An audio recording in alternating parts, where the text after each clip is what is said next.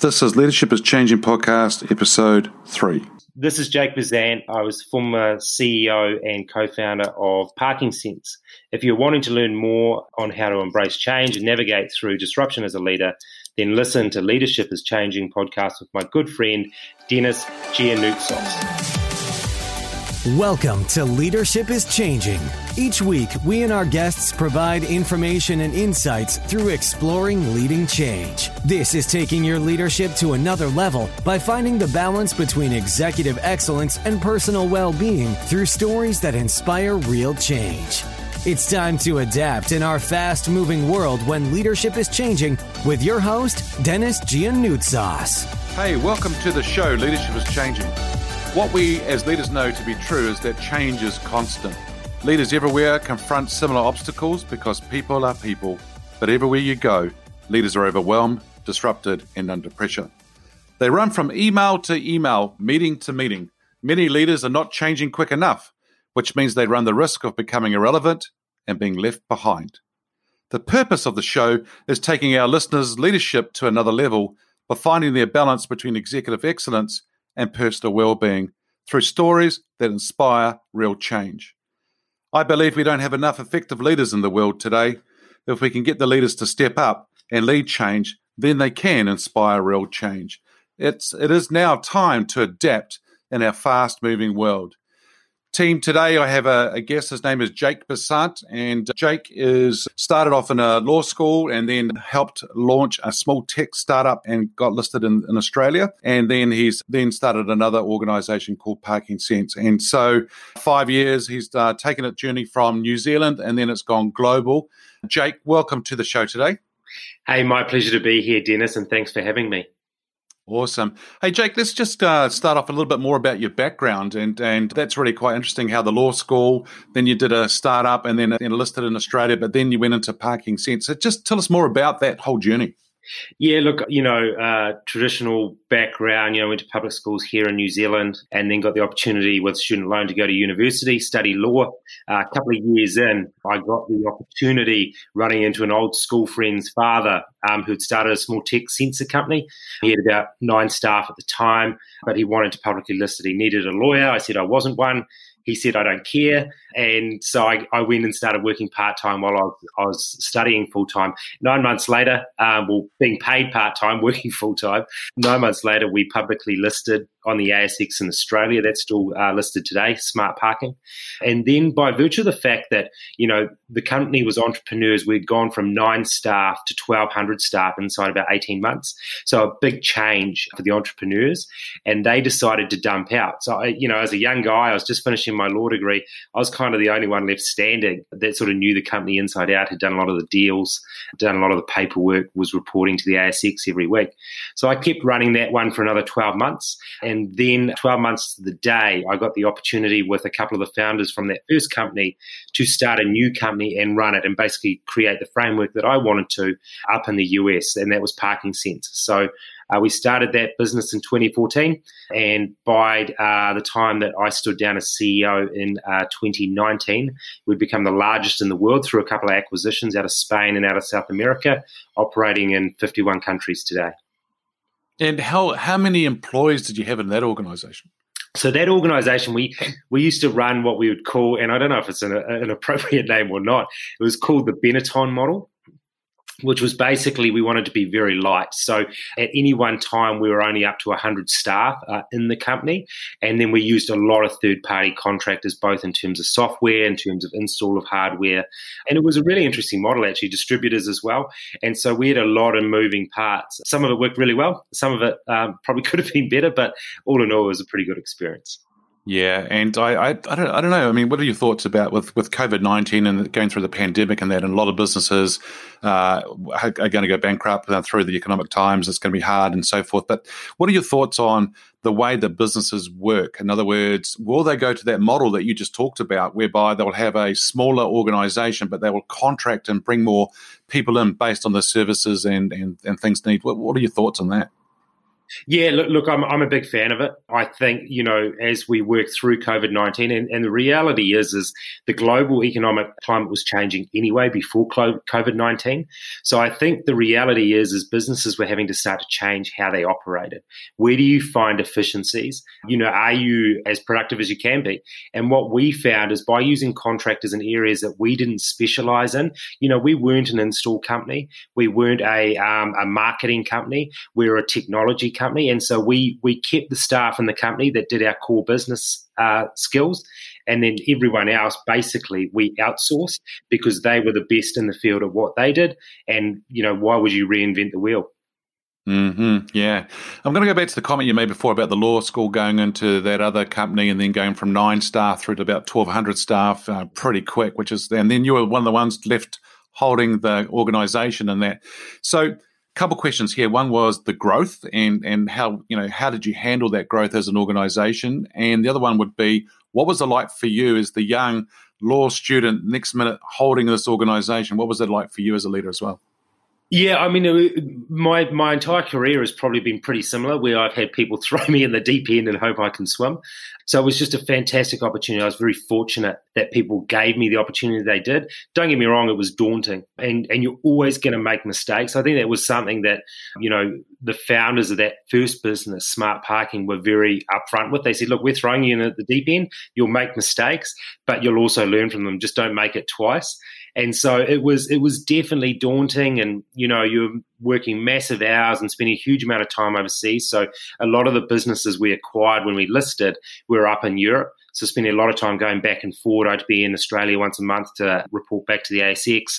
So, we're traveling a lot, but it was just an incredibly exciting time. We backdoor listed. So we took a dormant shell on the ASX and listed through that.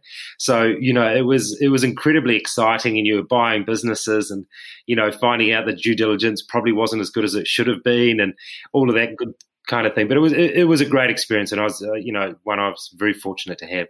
Yeah, and I like what you said as well about the mistakes. You're going to make mistakes, so that's where we learn from that, right? But don't make the mistakes too many times. Well, I think that sometimes some of us, we make a mistake, but we'll go and do it the second time just to make sure it was a mistake in the first place, right? So, we'll make sure it is a mistake. Yeah, that's very cool. Hey, who is your favorite leader? Now, that could be somebody who's alive or from history, but who is your favorite leader and why? Yeah, look, the person who's a big role model for me for reasons it's probably not the same as everyone else is Steve Jobs, and purely because he kept picking himself up, right? I mean, Apple were on the brink of bankruptcy, 6 times through the 90s. He was dumped out of that CEO role, brought back.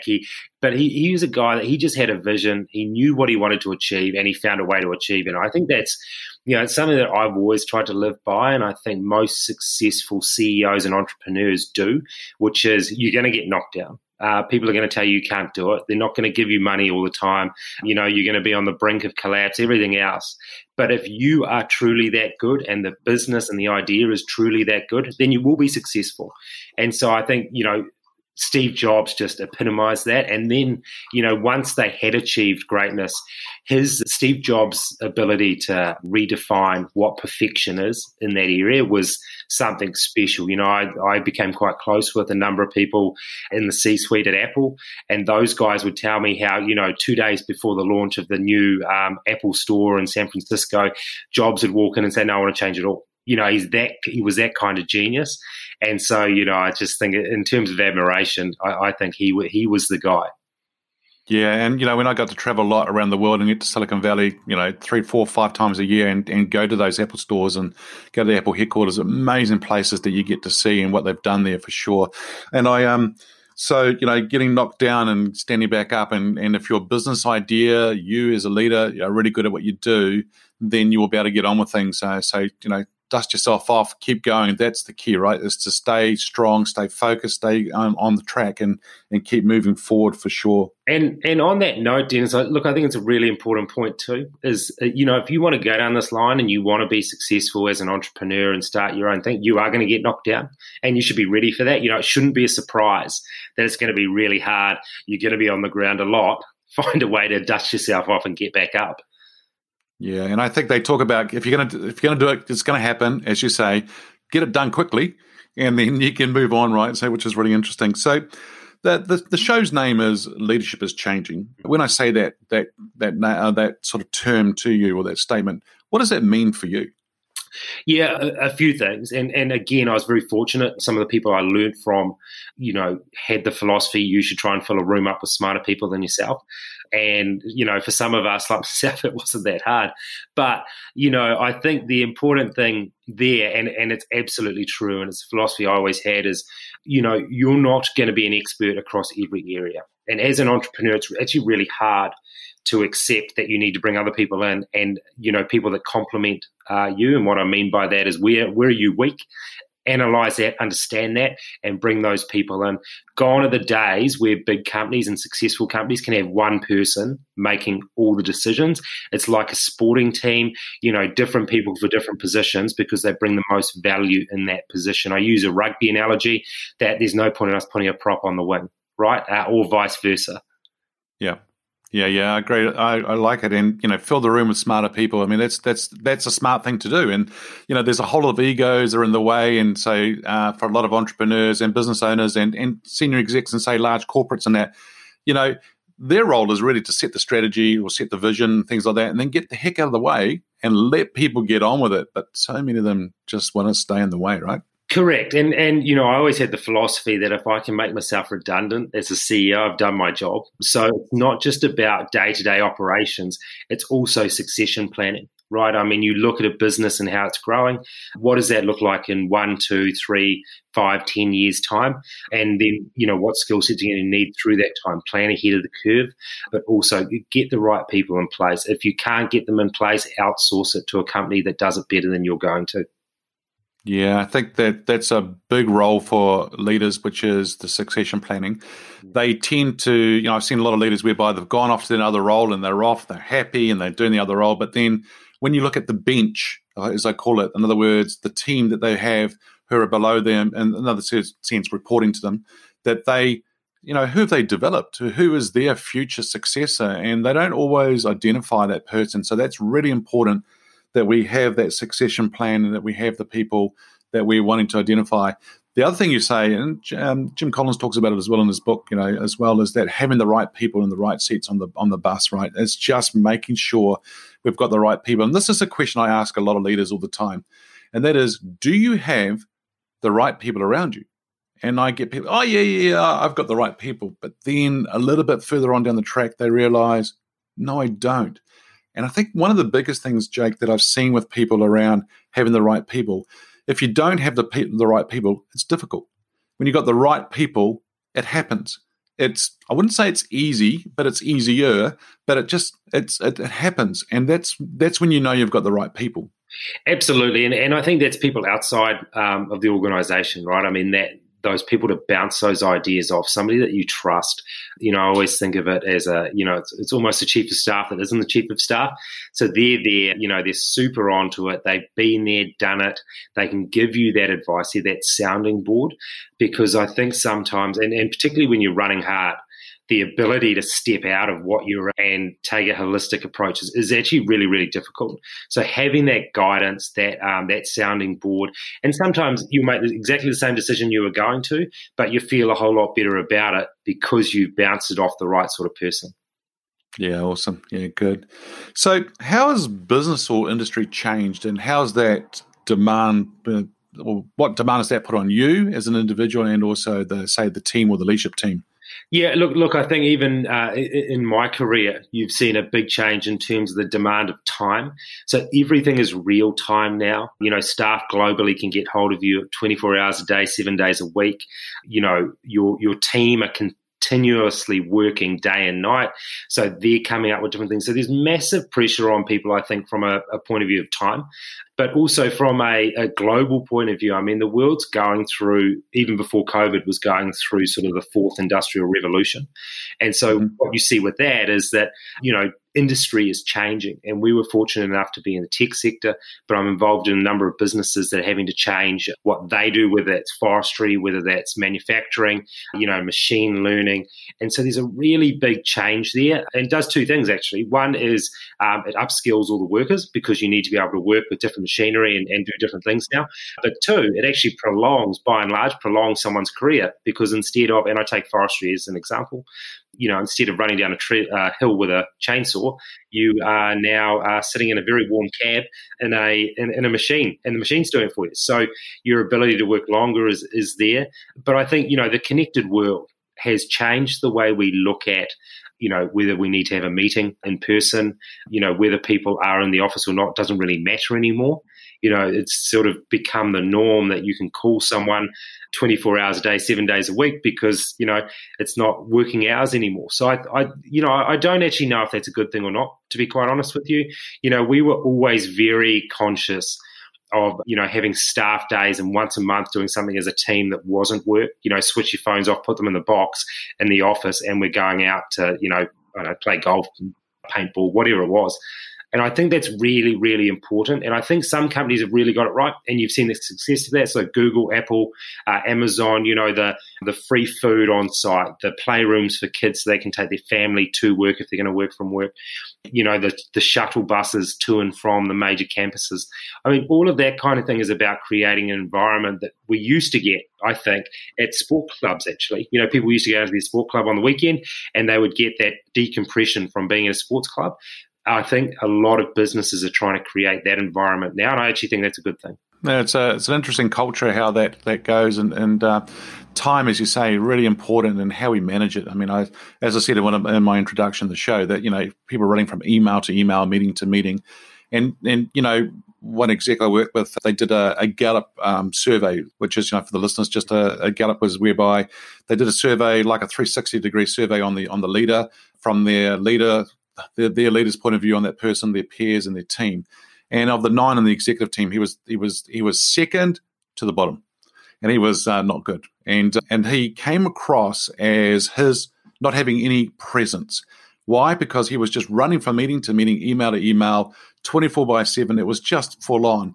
So when he got to a meeting, he felt A, tired, and B, he sat there not even participating, because he's starting to think about the meeting he's just left. He's thinking about the meeting he's going to.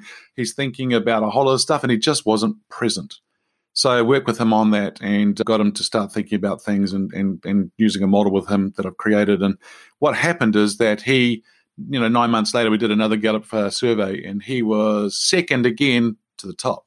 Yeah. And so it was a big difference. And his whole executive presence changed because he was going into meetings and asking good quality questions, because he was taking the time out to think about things as he was doing it. So I think what you're saying before about that real time and the demand on our time is so true and so amazing what's happening at the moment.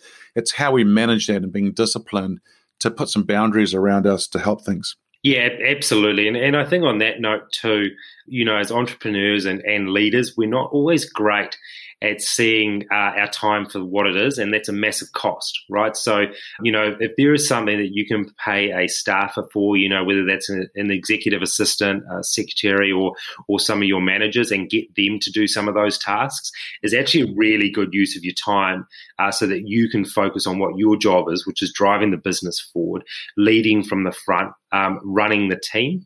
And that's really important. It's menial tasks that we do as leaders, CEOs, managing directors, whatever. And if you put a cost on that and you said, look, my time's worth a couple of grand an hour or whatever that might be, you'd never do it. You'd get somebody else to do it that isn't worth that cost. But because it's you do it. And so I think that's a really big lesson to learn as well as your company grows. Oh, too right. So delegate. Hey, that's not a bad idea. And then so the other thing I see, Jake, as well, is that working with leaders, and they'll go to a meeting, and at that meeting is also their 2 or 3 team members from their team of 10, as an example. And I go, so why are you going to the meeting? Oh, because I've been invited. Mm-hmm. Okay, so why do you need to go to the meeting if you've got your team members going? They're going, oh, good point. And then the next question I ask is, if you don't go to the meeting because you've got your team meetings going, what do you think that does for the team? Mm-hmm. And what comes out of it is that, they do trust me. And that we take it away. We don't actually understand that we're doing that as leaders because we know that we have to go to this meeting and it's really important.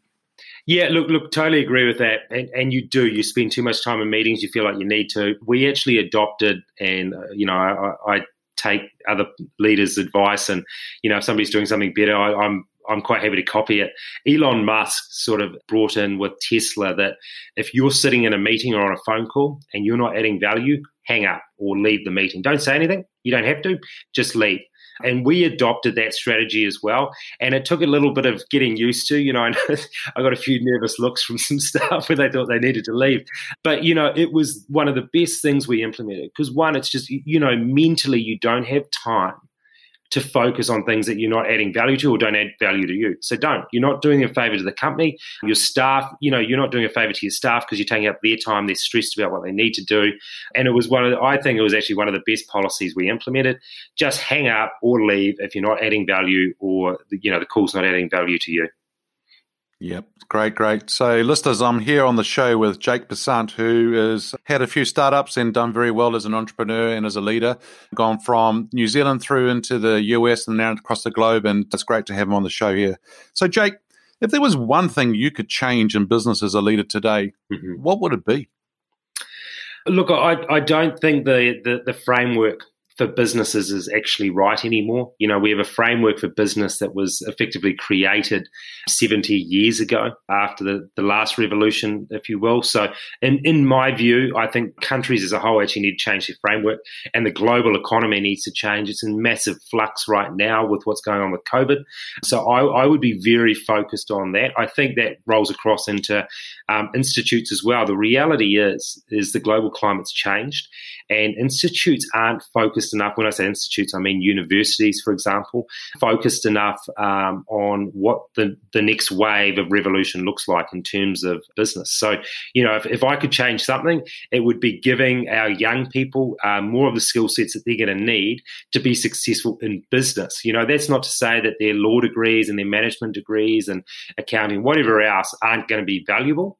But the reality is the business landscape has changed and it's changed forever. And so we should be teaching our young people to deal with that and what a modern business and structure looks like so that they can cope and be successful with it. Yeah, I love it. Cope with the change and cope with the new frameworks and the way that business needs to be done going forward. So how has employees' expectations of leaders changed? I think it changes through the life of a company as well, to be honest. It depends on what country you're in. I think, my experience mostly in the US is that a leader in years gone by was seen as a bit of a figurehead to a certain degree, but certainly made the hard decisions across the board for everyone. Now, I think leaders are seen as much more a resource on the ground, but they trust their team. So what I mean by that is it's a very flat structure now across businesses, and you have a number of leaders rather than a leader. And so that's a big change from even probably 35, 40 years ago. But it's absolutely a strength for businesses. You have a multiple number of leaders rather than one particular person making decisions, but not really on the ground anywhere else. Yeah. Can't be everything to everybody. You need to have multiple leaders, multiple people involved. Yeah, it's interesting, yeah. What makes a leader successful today in this fast-paced, ever-changing world? Being able to listen is probably right up there. Your ability to listen to the people you put around you. If you're going to hire someone, trust them to do the job. If you don't trust them to do the job, don't hire them, basically. My view is that, leaders are there to lead and you stand up in front of the hard decisions. And the hard decision might not be the decision you made either, right? So, if you're going to trust the structure, you're going to trust the team, you stand up in front of that. And if it goes wrong, you need to be prepared to be the one that gets the knife, right? So, I think that's really important because that mindset then allows you to make decisions with the team, knowing full well that you bear the brunt of that responsibility. Yeah, the responsibility, big time, skin in the game. You're actually there. I actually use an analogy too, Jake, where I talk about, are you one of the 22 players on the field and thinking about football or soccer, or are you one of the 80,000 in the crowd watching? Because you see, if you're a leader, you are one of the ones on the field. You are actually in the game, and you're there, not being somebody there as an observer or one of the crowd. You've got to be in the game. And as you say, I love it where you talk about that. You have to lead from the front, but sometimes it may be decisions whereby it's not your decision or something you may not agree fully on, but you've got to be in there as a leader. You've got to actually live it and bring it to life. Take people on the journey with you as well. Yeah, absolutely. And, it's you getting involved where you need to get involved. And I think having that ability to do that is actually a really specific skill set, because people don't want to be micromanaged, but they want to know that they've got your support, and they want to know that they can express themselves and make decisions based on their experience and their skill set, and you're going to trust them and back them to the hilt for that. But I do come back to, it's really important for a leader to stand up, both in terms of being the face of the company, and also when things don't go right, you are the one that stands up, takes the brunt of it, and your staff should know that. Mm-hmm. Yeah, great. What about as leaders? I talk about that. I think as leaders, we're being watched as leaders all the time. So it comes down to what you just said around, the good times and the hard times. So being watched as a leader, what are your thoughts about that? Are we being watched as leaders all the time? Yeah, I think we are, and you should see it as that. You're a role model for the business. Your actions will directly be seen as how the business conducts itself, both internally and externally. We always made an effort at Parking Sense to be best dressed whenever we went to a meeting, an interview, whatever it might be, whether we were raising money, whatever. We were always best dressed in that room. And that was, as a leader and as a front person, I felt that it was very important, that I didn't turn up to work in track pants. I think that's just crucial. You're on time. You're the first one in the office. They know you're there. And, hey, you might not be there all day, but they know that you're up early, you're working hard, you're focused. We had rules around travel time, for example, and, when people traveled in economy as opposed to business class. And as leaders, we all abided by the same rules, because I would never ask a staff member to go and do something that I'm not prepared to do. And I think that's really important. Staff need to know that you are prepared and know every part of the business. We would send any of our executives out on site to do an install of the hardware in their first week with the company. And, I think that was a really important part for everyone to see what each other did and the challenges that you all see. So if you make a mistake, how does that impact somebody else? And I think as leaders, that's important. Okay, good. So you had people going out so they could see how each other's worked and how it impacted. Did you actually sort of cross-pollinate, if I can put it that way, the team and the organisation, where people got to do parts of other people's jobs? So then you always have backups, but also probably the more of an understanding of where people are coming from? Yeah, so we did. We didn't at the highest level. I mean, one of the things that I was very passionate about implementing at a period of time, and it probably goes back to making yourself redundant, is having a C-suite of executives that can interchange through roles. So, and actually did. So you would have quarter by quarter where your executives actually rotate through different roles in the business. And the reason that I thought that was a good idea and would implement it and will one day is because you have different mindsets and different skill sets in the different roles that bring out different creativity and different ideas long term. So you'd rotate your CFO, CEO, CMO, COO all through different roles and get efficiencies out of it that way. And it's a pretty holistic approach and pretty different to what most people are operating today. But I do think it's the future. I think if you've got a core group, even in a big business of 8 to 10 executives in that C-suite, rotating them through every role, including the CEO role, would actually give you creativity that you won't see anywhere else in the world. Wow, that's awesome. I mean, would have been great to see that happen. Mm-hmm. And when we transitioned into those roles, how quickly were they up and into that role? Because, sometimes it can take a lot of time. Yeah, it does. But in saying that, that's the beauty of the idea, is that people took the time to understand every role because they knew it was coming. So they took more notice of what was going on in the business. They took more notice of what is the CFO actually doing? How is he operating through? Who's helping him? Because I'm going to need those same people to help. It also creates relationships. So instead of, there is a natural dislike or friction between finance and sales. It doesn't matter what business you're in, there will be a natural friction between those two departments. But the reality is if you operate in this way, it creates a real relationship, because everyone does need to have a stronger relationship. It's not just, I need an account from accounts. It's next month I'm actually going to be running with accounts. What do they do? How do they do it? What are the challenges they see? So it actually was an awesome way of creating a great culture across different departments as you grew as well. Yeah, so a lot of organizations do talk about culture and how important it is, but what I'm hearing from Jake is that, not only did we talk about it, we actually did it and we brought it to life, because that's, you can't expect things to happen if you're not actually out there doing it. So, great. Yeah. So I'm going to ask you to get your crystal ball out and think about things about the future. And that is this question here, which is, where do you see leadership being in 5 years? Well, I think, a little bit of the stuff I talked about, I think some companies will start to implement over a period of time in terms of, rotating different C-suite through. Look, I think leaders, it's interesting, it's going to become more of a young person's game, I actually think, in terms of the leadership, because it is becoming a much broader role. Understanding different parts of the business, understanding technology and how you can be most efficient is going to become really, really important, and is today actually, but more so in 5 years' time.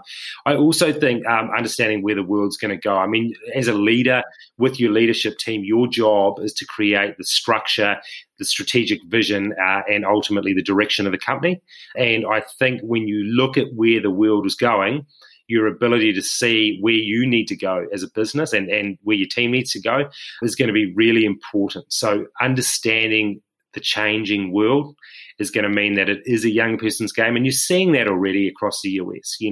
Tech company CEOs typically, at 31, I'm probably in the sweet spot of tech company CEOs. By the time you hit 40, you're probably looking for a different role. So, from that point of view, I do think it's becoming a younger person's game. Yeah, there's a couple of things I just want to deep dive a little bit more with you on what you just said, because I think it's great. So executives, leaders, do they need to be digital savvy nowadays? Look, I don't think it hurts. And I think it's something that you at least have to have a base knowledge of. The reality is if you're good at what you do, you bring value to a business. So that's what I would say in terms of what you need in terms of your leaders. But being digital savvy in some way, shape, or form, I think is going to be important to get efficiencies out of the business. And it goes back to culture and what we're talking about before in terms of time. If you can use technology efficiently, then all of a sudden, you have more time on your hands, your headspace is clearer, you can make better decisions. If you're a one-finger typer, I would suggest going out and getting someone to work you through the technology that allows you to dictate through a microphone.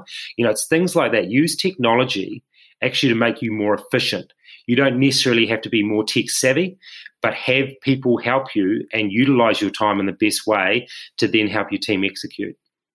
Yeah, use technology to help you accelerate your leadership, your business, the change and all that. Just help do that. So good. The second point I was going to ask you, based on what you just say, with the younger ones coming through and that, I'm seeing, with COVID-19, we're already seeing a lot of organizations going to downsize and do that. And I'm seeing people probably early 40s to mid to late 50s who are going to be sucked out of organizations because they're now no longer needed. So what do you see that's going to happen a lot more? Do you see that's, and what do you think people might need to do around that space? Yeah. Look, I think it will. And I think there's going to be pain across all sectors actually in that regard. So, my advice would be it's twofold. One, I would urge governments to create framework so that people, just because you're in your 50s doesn't mean that you can't go and learn some new techniques, learn the new ways of doing things and take the opportunity actually to do something that you may have wanted to do for a long time. And that's where governments need to create the framework to support people to do that. From an individual point of view, I think we're never too old or too successful to stop learning, right? We should continue to learn throughout our lifetimes. It's in our DNA, it's in our nature to continue to learn if we want to.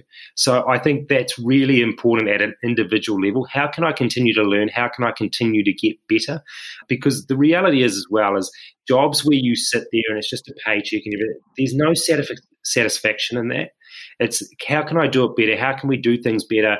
Learning new things and achieving something by learning something new is actually incredibly satisfying. It comes back to that mental health and your time management as well. So I think that's, that would be my advice is, don't be afraid to learn something new. It might be a bit daunting up front, but go and do it. You won't regret it. Awesome. You're never too old to learn something new, which is pretty cool. Jake, thank you for joining us on today's show. If our listeners are wanting to get hold of you, how do they do that? Yeah, look, anyone feel free to drop me a line at jake@jakebazant.com. Always happy to touch base with people and help where I can. Great, thank you. What we as leaders know is to be true is that change is constant. Change is incredibly scary, especially with the unknown, the unfamiliar territory. It's time to adapt in our fast-moving world when leadership is changing. Look out for the episodes as they are published. Have a listen, put a review and a rating. If there's feedback that you'd like to give me on the show, please feel free to send me an email, dennis@leadingchangepartners.com. And if there is a question you want me to ask these leaders, feel free to send it to that same email address as well. Thanks for tuning in today. We'll talk again soon. Thank you for listening to this episode of Leadership is Changing with your host, Dennis Giannoutsas. Each week, we and our guests provide information and insights through exploring leading change, inspiring executives and leaders to adapt and lead a bigger game in a fast-moving world.